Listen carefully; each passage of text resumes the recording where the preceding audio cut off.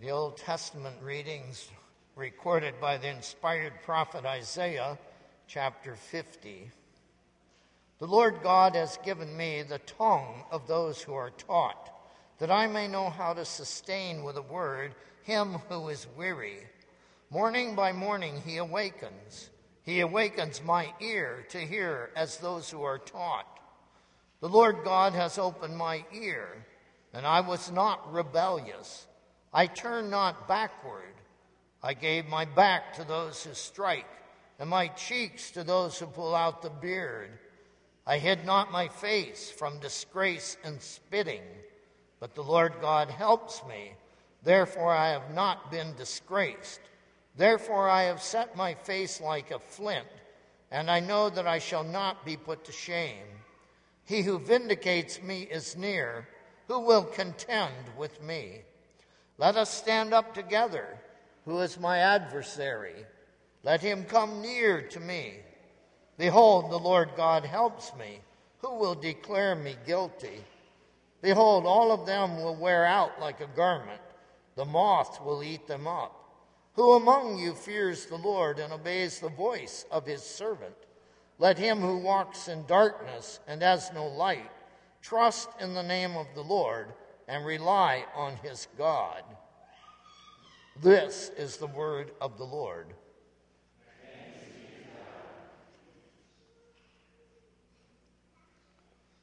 Fear the Lord, you his saints, for those who fear him lack nothing. Many are the afflictions of the righteous, but the Lord delivers him out of them all. The epistle lesson is a continued reading of the book of James, chapter 3. Not many of you should become teachers, my brothers, for you know that we who teach will be judged with greater strictness. For we all stumble in many ways, and if anyone does not stumble in what he says, he is a perfect man, able also to bridle his whole body. If we put bits into the mouths of horses so that they obey us, we guide their whole bodies as well. Look at the ships also.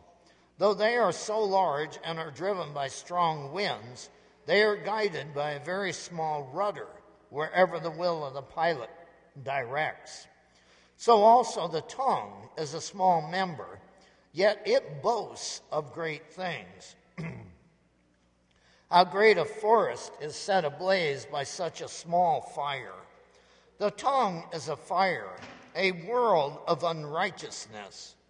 The tongue is set among our members, staining the whole body, setting on fire the entire course of life, and set on fire by hell.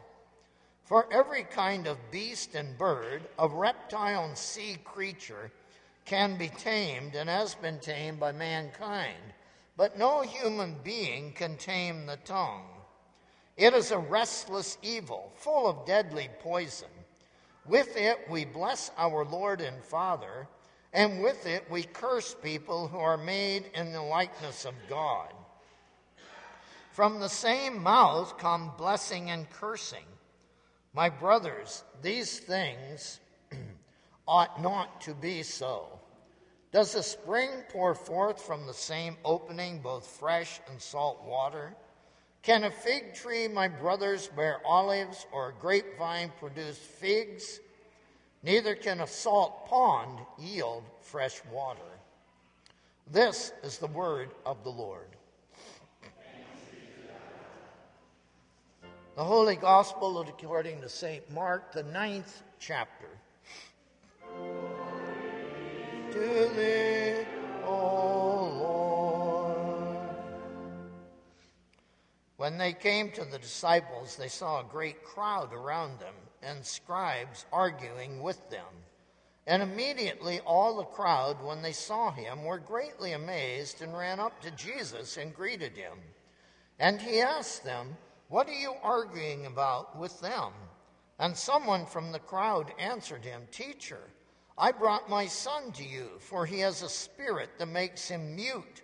And whenever it seizes him, it throws him down, and he foams and grinds his teeth and becomes rigid.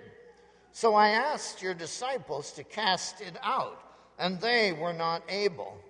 And he answered them, O faithless generation, how long am I to be with you? How long am I to bear with you? Bring him to me. And they brought the boy to him. And when the spirit saw him, immediately it convulsed the boy, and he fell on the ground and rolled about, foaming at the mouth. And Jesus asked his father, how long has this been happening to him? And he said, from childhood.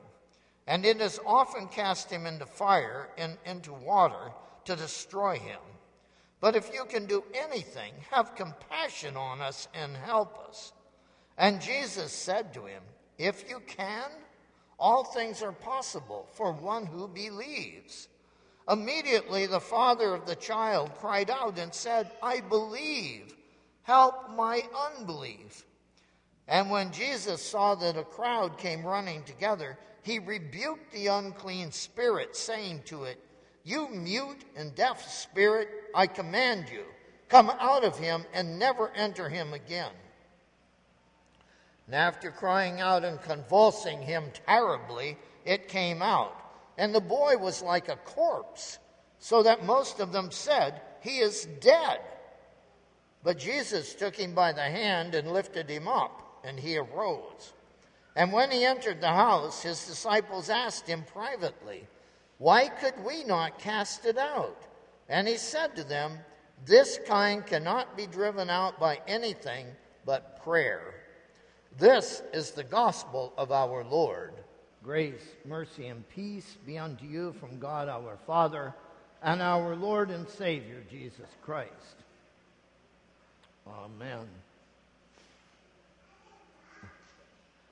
I can kind of identify with this text because I'm a father, as the man in the text was a father. I have sons, as he had a son. Actually, I have 3 sons and a daughter. And I'm a grandfather.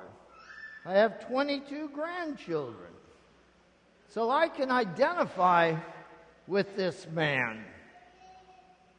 For I, like you parents who love your children, will do anything we can to take care of them, see that things go well with them. Of course, we don't want them to get in too much trouble.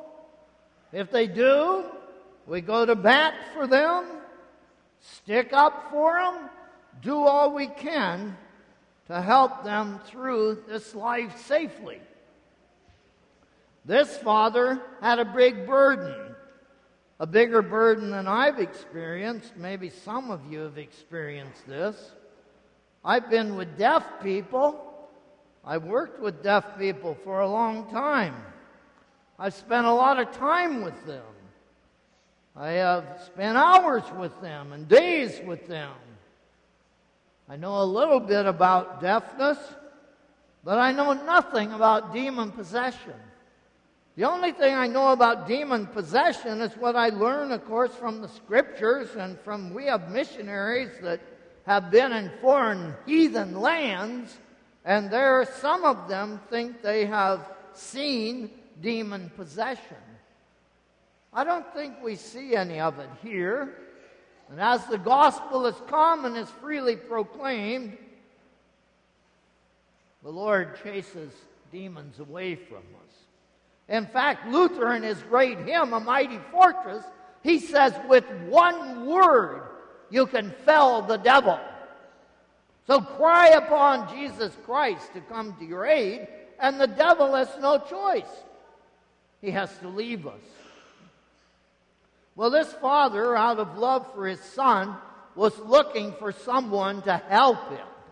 You know, like the one lady that came to Jesus who had a discharge for years, gave all of her money to the doctors and the witch doctors and everybody else that claimed they could help her, but in the end, she had no help.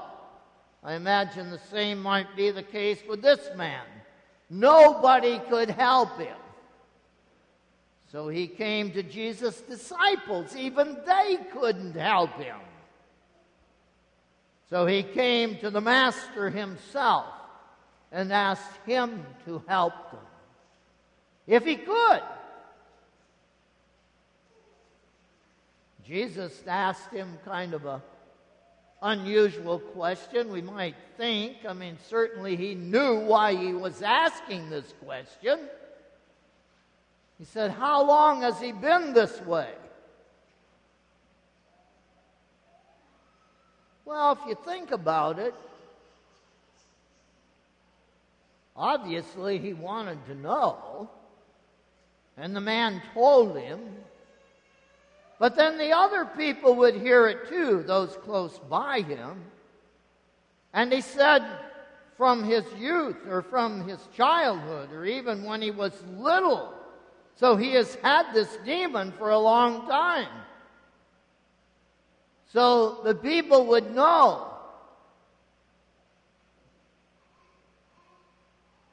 Like the blind man who had been blind from his birth. They would know for certain that this boy had a demon, as they knew the blind man was blind. They knew the lepers had leprosy. Because it's just amazing that when Jesus does some of these healings, these miracles, then people don't want to believe it. Like with the blind man. They say, "Oh, he's not the same guy. He's a different guy." But here they saw the boy, and when Jesus asked the question,